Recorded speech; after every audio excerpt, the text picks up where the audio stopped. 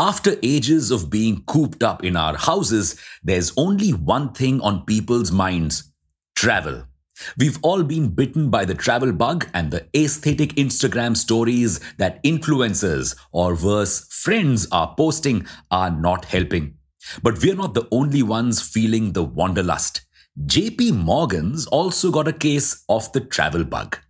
Welcome back to Revolution Read On, a daily podcast where we break down one story from the world of business and finance. Click on the subscribe button to never miss an update from us. Here's your story for today. Yes, the world's largest bank wants to be a travel agent now.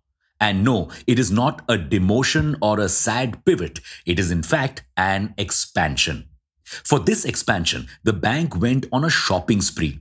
Over the past 18 months, it got its hands on a booking system, luxury travel agent, and a restaurant review company. Now, it is all set to become a luxury travel booking company. Because, like we said, travel is the most happening sector right now. Even amid sky-high inflation, people want to travel as much because COVID has truly made them realize that zindagi na milegi dobara. An average American is willing to spend $2,644 on vacations this year, which is a whopping 30% increase from pre-COVID times. Add to this the return of in-person meetings and corporate events. The travel industry is in for a major boom, something that's also helping ITC shares rise. So, JP Morgan wants in on this cash-making opportunity.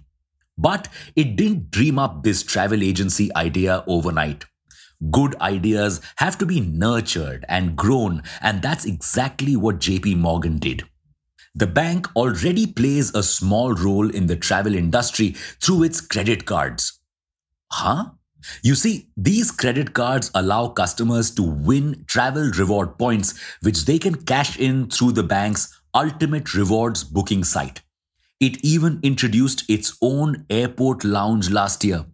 But even though 1/3 of all travel spending in the US is done by JP Morgan's customers, very few were using the bank's site, depriving it of precious business and even precious data. Why? Because most people prefer cashing these rewards from full-blown travel websites that can give them better packages and better deals. So, JP Morgan channelized its inner Aman Gupta and went all hum bhi bana lenge. And the bank did it in a very calculated manner. The travel agency plan had been in its pipeline for some time now. But when the pandemic hit, it knew it was time to act on it. Because a lot of travel-based companies were going under due to lockdowns. This was basically a bumper discount sale for JP Morgan, who scooped these companies up for its business. The bank knew that travel was on hold, but when it would come back, it would be back with a bang. So these companies were safe investments. Thanks to this clearance sale haul, the bank plans to make $15 billion from its travel arm. Now, you may think that banking and travel is a weird combination for a business, but for some reason, just like pineapple and pizza, controversial opinion alert, the bizarre combo seems to work out. Don't believe us? Well, American Express is the 6th largest travel agent in the US. And Capital One Finance Corp is also getting into the travel business with its own booking agency now. So, seems like finance institutions are doing well in the travel space. But if JP Morgan had parents, they would probably tell the bank what we've heard countless times. If all your friends jumped off a cliff, would you too? So, we should analyze whether it makes sense for the bank to enter the travel space. Well, like it or not, JP Morgan is already in the travel space in some way. But this has already ruffled a lot of feathers. You see, the bank partners with a lot of airlines and other travel companies for business. If it launches its own travel vertical, this could jeopardize those partnerships. Already, airlines like United are mad at JP Morgan for its Sapphire Reserve credit card. Huh? The card provides a lot of awesome benefits and a ton of rewards, because of which no one uses United or other airline credit cards. Yes, these airlines have their own credit cards. Told you, finance and travel work. And this is a conflict of interest because United has a partnership with JP Morgan. And this partnership aims to drive more customers to United instead of taking them away. United has already been vocal about this issue.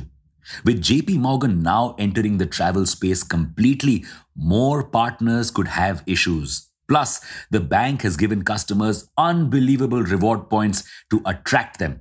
But this costs a pretty penny. So, is this a bad decision? Well, not really. You see, the biggest bank in the world has not been doing so good lately. It missed earnings per share estimates in both of its last quarters, and revenue has also been down than the previous year. That's because, due to the economy being in the state that it is, the bank had to store a lot of money to account for bad loans.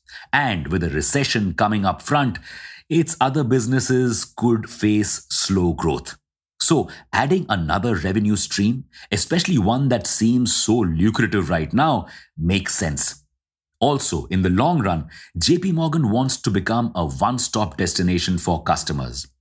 Customers shouldn't just store and borrow money from the bank, but also spend it at the bank by shopping, booking tickets, and so on. This will further drive the bank's business and create a virtuous cycle where money flowing out of the bank comes back in. And JP Morgan can do well at this game. It already has data about customers' spending habits. It can use this to give them offers and discounts best suited for them. Plus, new verticals will bring in more data which can help the bank disburse more loans and sell more credit cards. So, it seems like a win-win for the bank. But we'll have to wait and watch to see how this actually plays out. And that's it for today's episode of Revolution Read On. We hope you found this episode insightful. We'll be back tomorrow with more.